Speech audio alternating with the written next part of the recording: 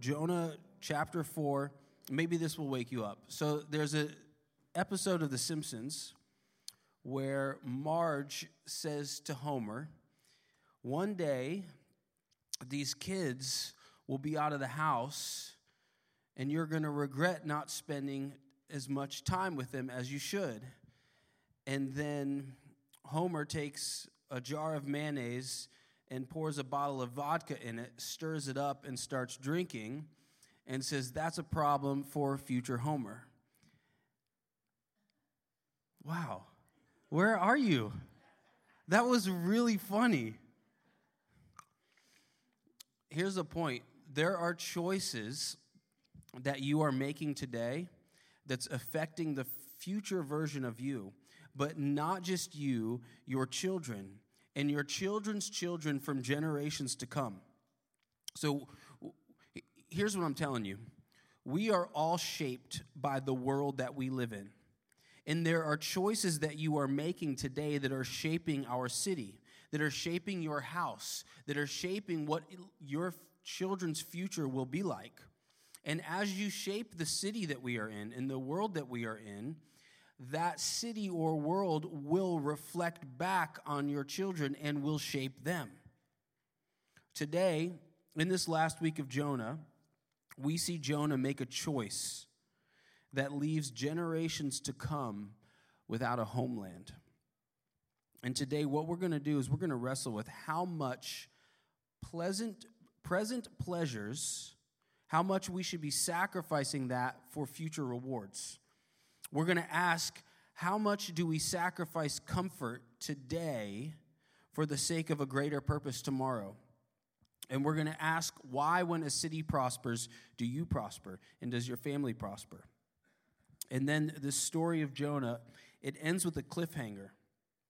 And it does it on purpose. It's a writing technique. And what it's challenging you with is asking, what will you write?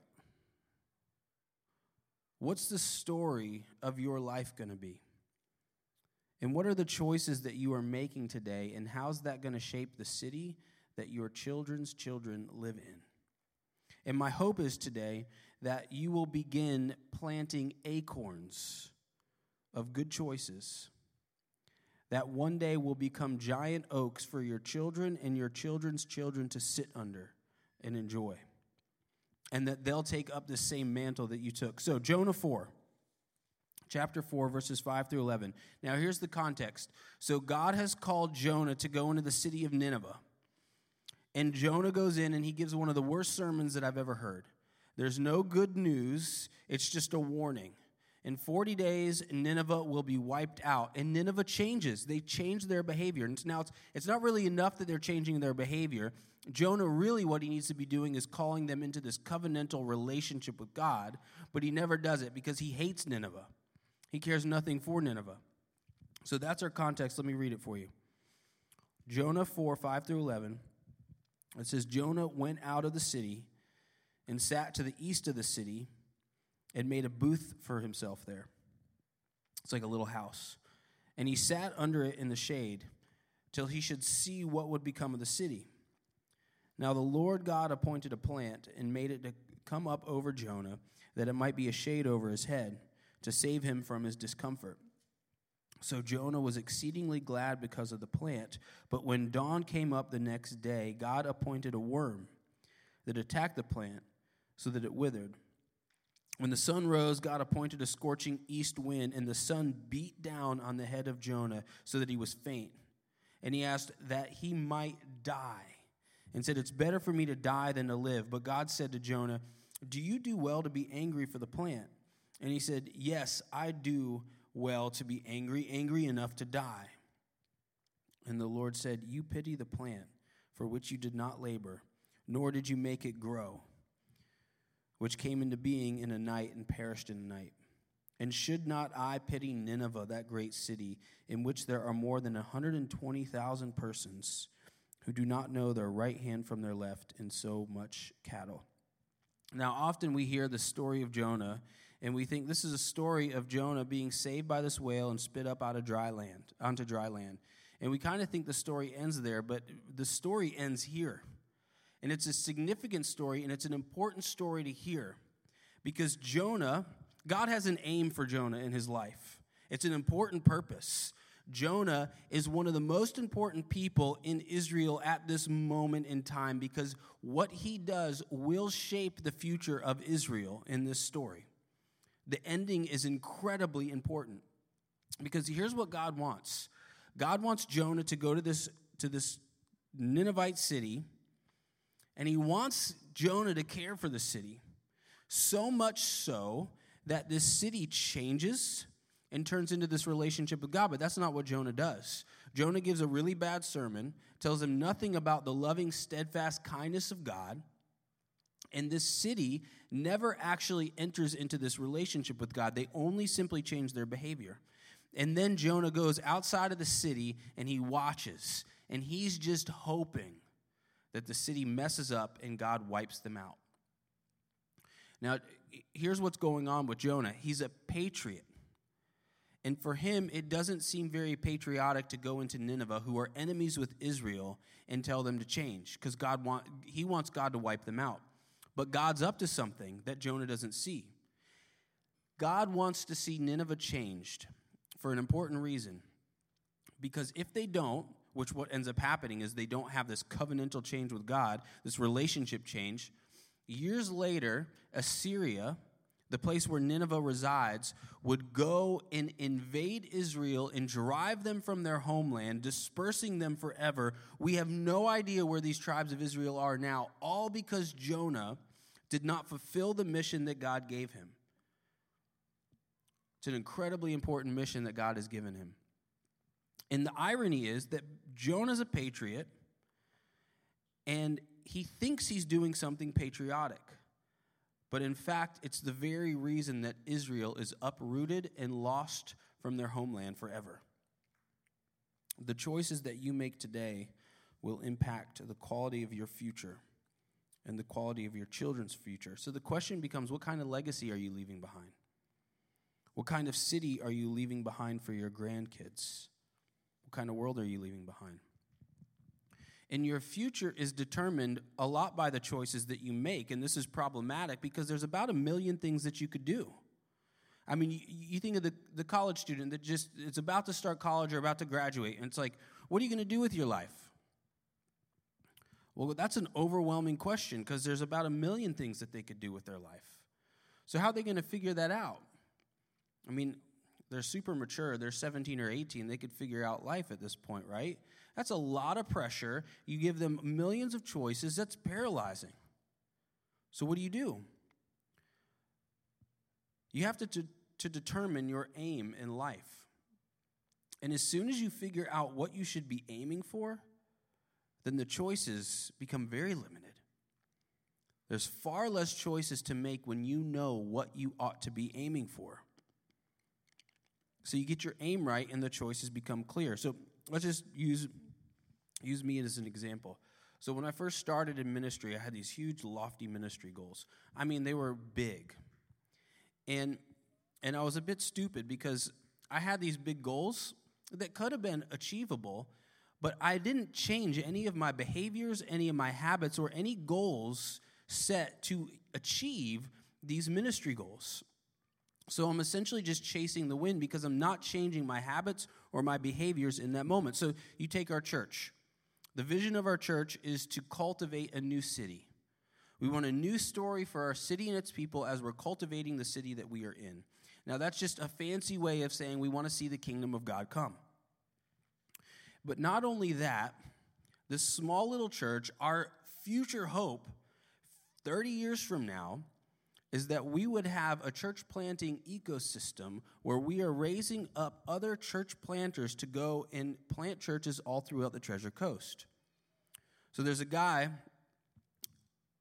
he's an old Puritan dead pastor, and he said his life goal was, he said, God, give me Scotland or I die. So perhaps we say, well, God, give us the Treasure Coast or we die. Now, you might be thinking, well, what's that have to do with me? What's that have to do with my family? And I just want you to know it has everything to do with you and your family, and I'm going to explain that in a minute. But this big vision And by the way, there's this statistic that came out. The area between Fort Pierce and West Palm and that's essentially the Treasure Coast, the number one area in all the nation of people who've never once stepped foot into church. So there's a lot of work to do. It's a good goal to hit, but we got to make choices today that are going to help us in 30 years from now live into that future. And so that means for me, I need to be thinking about a few things. I need to think, well, this is my home until I die. I'm not leaving this place because that's a big goal and it's going to require a lifetime to get there. It means that I need to be focused in on raising up leaders. It means maybe I need to start writing so that I have a greater reach. But it also means, hey, those are great goals for the future, but also we have a church here, and all of you need to be cared for. And there's outreach that needs to be done, and there's good preaching that needs to happen, and there's administrative things that need to be done. So we focus in on us and then our city before we get there. We've got these goals that we've got to set, and then with that, well, I got to be a good father. And my situation in home is that my oldest son has some cognitive and some emotional handicaps right now. And so all of that means, well, if I'm gonna chase after this vision, this aim that God has given us as a church, well, that means I've got to stay spiritually healthy. There's a lot of pastors that fail. Emotionally healthy. It means, though, also when I walk in the door to my house, I need to be 100% present with my children because a lot is required of me when I walk in that door, which means I need to be eating healthy. I need to be working out. I need to be sleeping well, all for the sake of hitting this huge goal that is 30 years away. So every single choice that you're making every single day is shaping you to become the kind of person that will or will not hit the aim that God has put in your life. So, and you start thinking, well, what's my aim? That's a great aim for you. Well, your aim is simply to bring the kingdom of God by making disciples, helping people know Jesus and follow him in whatever context that you are in. So that's your home, that's your workplace, that's through your service, through generosity, through your neighborhood.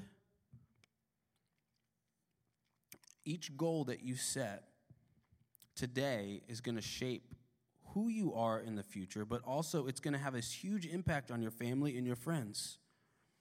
And so my point in telling you all this is that you do need a purpose that's greater than yourself. You absolutely need it for your own health and for your own sake. Because when you have a purpose that's greater than yourself, it means that you've got to start making some choices today that's going to help you be able to be the kind of person that you need to be in the future to be able to hit that goal and that aim. And not only you, but you got to bring your family along with you, which means you have to learn how to lead your family. And so you say, well, do I know how to lead my family? Well, I don't know if I do. Well, look, now you've got some work to do, and now you've got something to aim at, and you've got some goals to make. And if you do that, it's going to start flooding purpose into your life, and you're going to have meaning and purpose when you wake up in the morning. A reason to open up your eyes. So get your aim right. You make wise choices along the way, and then you get to that aim. And there's one thing that's going to get in your way, and it's your desire for comfort today. This is our second point, comfort and purpose. So first, purpose. Let's say you want to see this vision of taking the Treasure Coast, and you ask, well, is this really something for me? And the answer is, well, yes, it is, because every single Christian, 100%, your vision for your life is to bring the kingdom of God. 100%.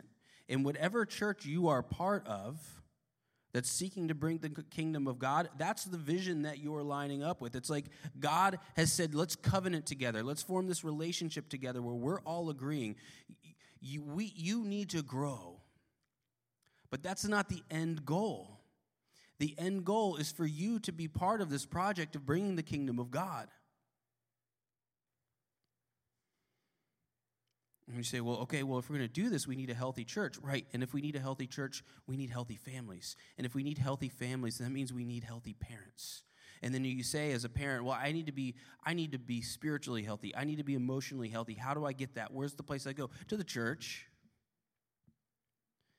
And so the church needs you need the church, and you are the church. And your temptation will always be, well, maybe I need to get myself healthy first before I can go and start trying to bring the kingdom of God. And that would be a deadly mistake, because you don't transform by simply trying to transform. You transform by aiming at a purpose that's greater than you, realizing you cannot hit that purpose on your own, so you desperately reach out to God, who brings about your transformation so that you might hit this big life goal of bringing the kingdom of God. So you start off with you and your family, and you say, God, what's my part in this? How do I bring the kingdom of God? And then you go to your family and say, let's talk as a family. How are we going to do this? And then you start saying, well, maybe we should start serving in the church. Maybe the church has some needs that we could start meeting. Maybe you need to start serving your neighbors.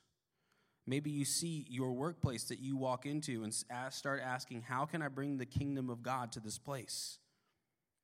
You see in the Bible, God says, give 10% generously for the kingdom of God to come in the city that you are in. And what you have to see this is, that sounds, 10%, that sounds crazy. Unless, of course, you're thinking, well, this is used to bring the kingdom of God. And if the kingdom of God comes in my city, then that's going to be really good for me and for my children and for my children's children. When you realize the kingdom of God is coming, you're saying this is only 10%. And then we look at the early church. So we're serving for the sake of the kingdom of God to come. So the early church, amazing things happened. They were being persecuted by the Romans. They're enemies, like Jonah in Nineveh. And here's what actually happens. A plague breaks out in Rome. So the Roman leaders decide anyone who has caught this plague, they're exiled. They're banished from the city, outside the city gates. So what happened was the Christians went out, nursed these banished pagans back to health, and then they became Christians. The Roman leaders actually said, these Christians love our people better than we do. The Romans took babies that were deformed, that weren't wanted, and threw them out into ditches to die. Christians brought these babies up out of the ditches, nursed them back to health, raised them as their own, and these babies become Christians. A whole movement started. So the guy who wrote this book, he wrote this book called The Rise of Christianity. He's a sociologist. And he started off writing it as an atheist, and he finished as a Christian. And it was all because he discovered that these early Christians, he wanted to prove that Christianity rose for sociological reasons, not necessarily because it's true. But in the end, he found it was true. And the thing that so moved him to come to faith was the love that Christians showed even their enemies. And this is the very thing that Jonah, who's a prophet, is unable to do. And my point in telling you that is that you're looking at Jonah and you're like, well, he's a prophet. He's called to this big thing. And what I want to tell you is that the reason Christianity rose was because of everyday, ordinary people doing ordinary things, of loving their neighbor for the sake of the kingdom. And it started a whole movement because they were willing to do what God asked of them. And the greatest threat for you to become that type of person is comfort. Comfort will rob you of your purpose. Jonah's more concerned about comfort than purpose. He isn't all in with God. So let me tell you the problem with comfort. And you're all chasing it. It's the big problem of Port St. Lucie and Fort Pierce and the Treasure Coast and Stewart. Comfort is our thing. It's our idol. Comfort is fleeting. God's kingdom is eternal. So Jonah gets the shade that's comforting him, and it's gone in a day. But purpose remains. Nineveh remains for Jonah to go back and enter into, to fight for it. I promise you that if you're like, yes, I want to bring God's kingdom, I promise you comfort will get in the way of that. Building God's kingdom is not a comfortable thing always. And so here's what that means. You have to come to the point to where you are now relying on Christ as your ultimate comfort in all things. And that means, do you know where Christ is right now? He's right there in the center of the purpose that God has called you to bring his kingdom. He's waiting there for you to come and meet him. And you're outside the city, protecting yourself from the city, wanting the city to rot versus going into the purpose that God has called you to. And as soon as you get into that purpose, what you're going to find is Christ is there, and he becomes your comfort no matter what is around you. Seek the kingdom of God, and all these things are added to you. The good life must be built not by comfort but sacrifice. And then all these things are thrown in. And then Jesus says crazy things. It's like no matter the cost. So he meets this rich young ruler, and he tells this guy, take everything that you have, all of your riches, give it all away, and follow me. That's madness. Unless Jesus is good, and he's right, and he's telling this guy to do the very thing that will give him abundant life somehow, some way. He says to a family member, let the dead bury their own dead. What does he mean by that? He's saying that the kingdom of God is here. Bring your family with you into the kingdom of God. He says, take up your cross and follow me. Sacrifice builds the kingdom of God. And the future that you will enjoy is because of the sacrifice that you're making today. And to be honest with you, you're looking for something worthy to sacrifice for. And you're probably settling for far lesser things like a boat or a car or a house. Those are all great things.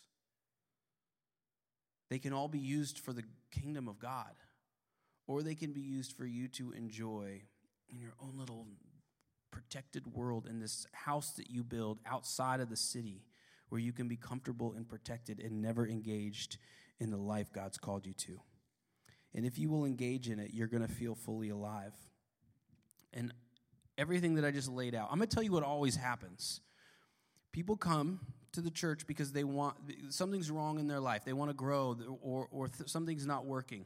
And so they're trying to find God, and then they find God, and then as soon as they find God, they remain unmoved and stale because they're not engaging in the purpose that God has called them to. And it's a tragedy because they're never going to feel fully alive. You were meant to live this way. You're wired for it. You're ready to find something worth sacrificing for.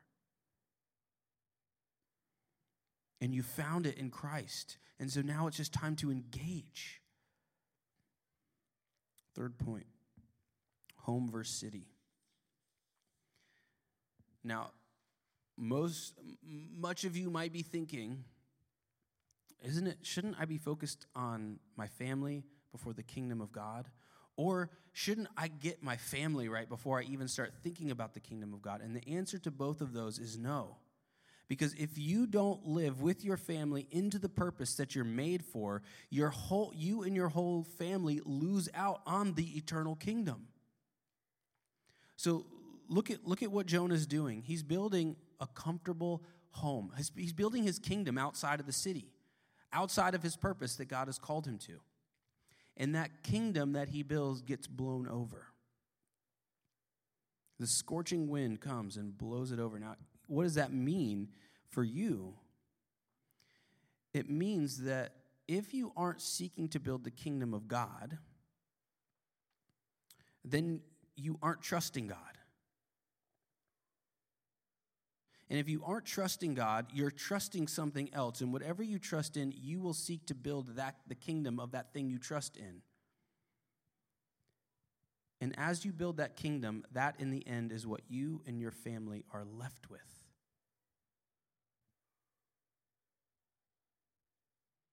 Stop building a kingdom that is not eternal and build one that is. Otherwise, the kingdom that you build is here today and gone tomorrow.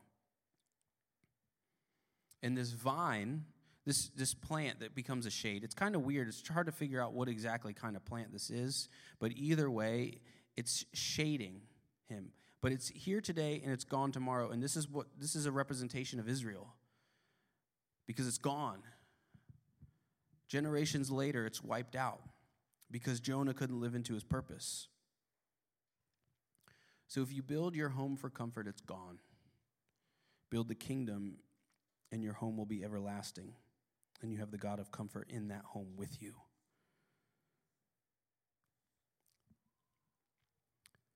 The best thing that you could do for you and your family is to start seeking to build the kingdom of God here and now.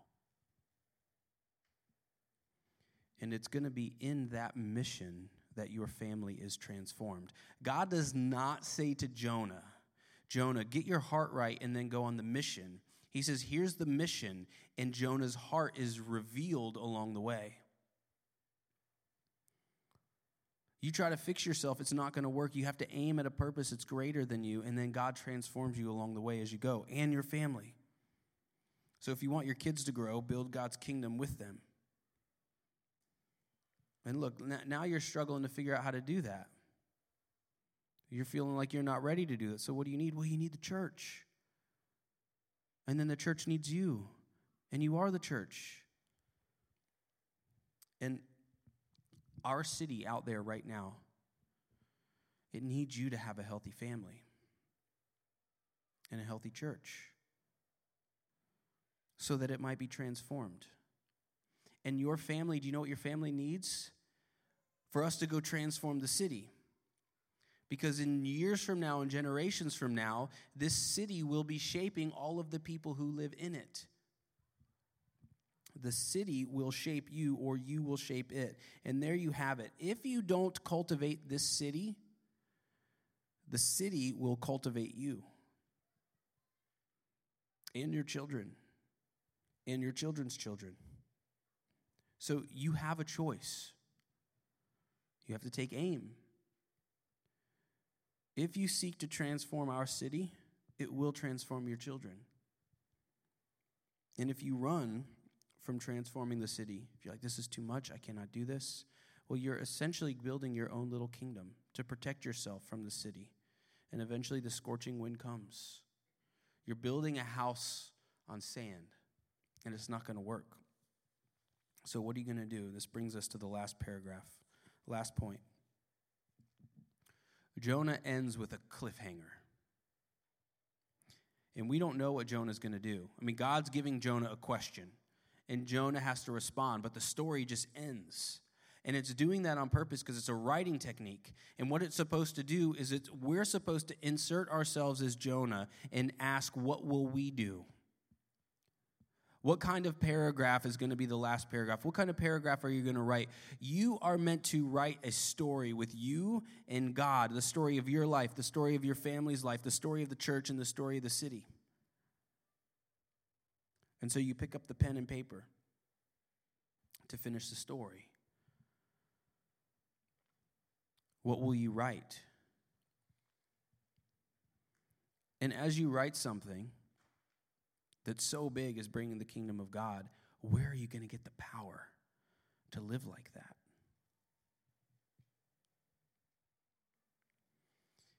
Jesus tells us, he says in the Gospel of Matthew, something greater than Jonah is here. So the message that we bring to our city and to the Treasure Coast is something greater than Jonah is here. It's not us, it's the King. He's come. And he's bringing his kingdom with him. And you, in Christ, have already been swept up into the kingdom by the person and work of Christ. look at me. He not only dies to lift you up out of this watery death. I mean, he dies and rises up out of the watery death, but he does it to lift you up and put you on dry land, but that's still not the end of the story, because he's given you a gift. And the gift that he's given you is the Holy Spirit, and within you, the Holy Spirit is groaning for you to go running into the purpose that God has made you for. And as the Spirit groans, the Spirit is groaning for the Son, Christ. And you know where Christ is? He's standing in the middle of your purpose. And so the Spirit urges you to go live into the purpose that God has made for you, directing you all the way to Christ in the middle of your purpose, so you will find your comfort and your joy in him, no matter the sacrifices that you need to make to bring the kingdom of God.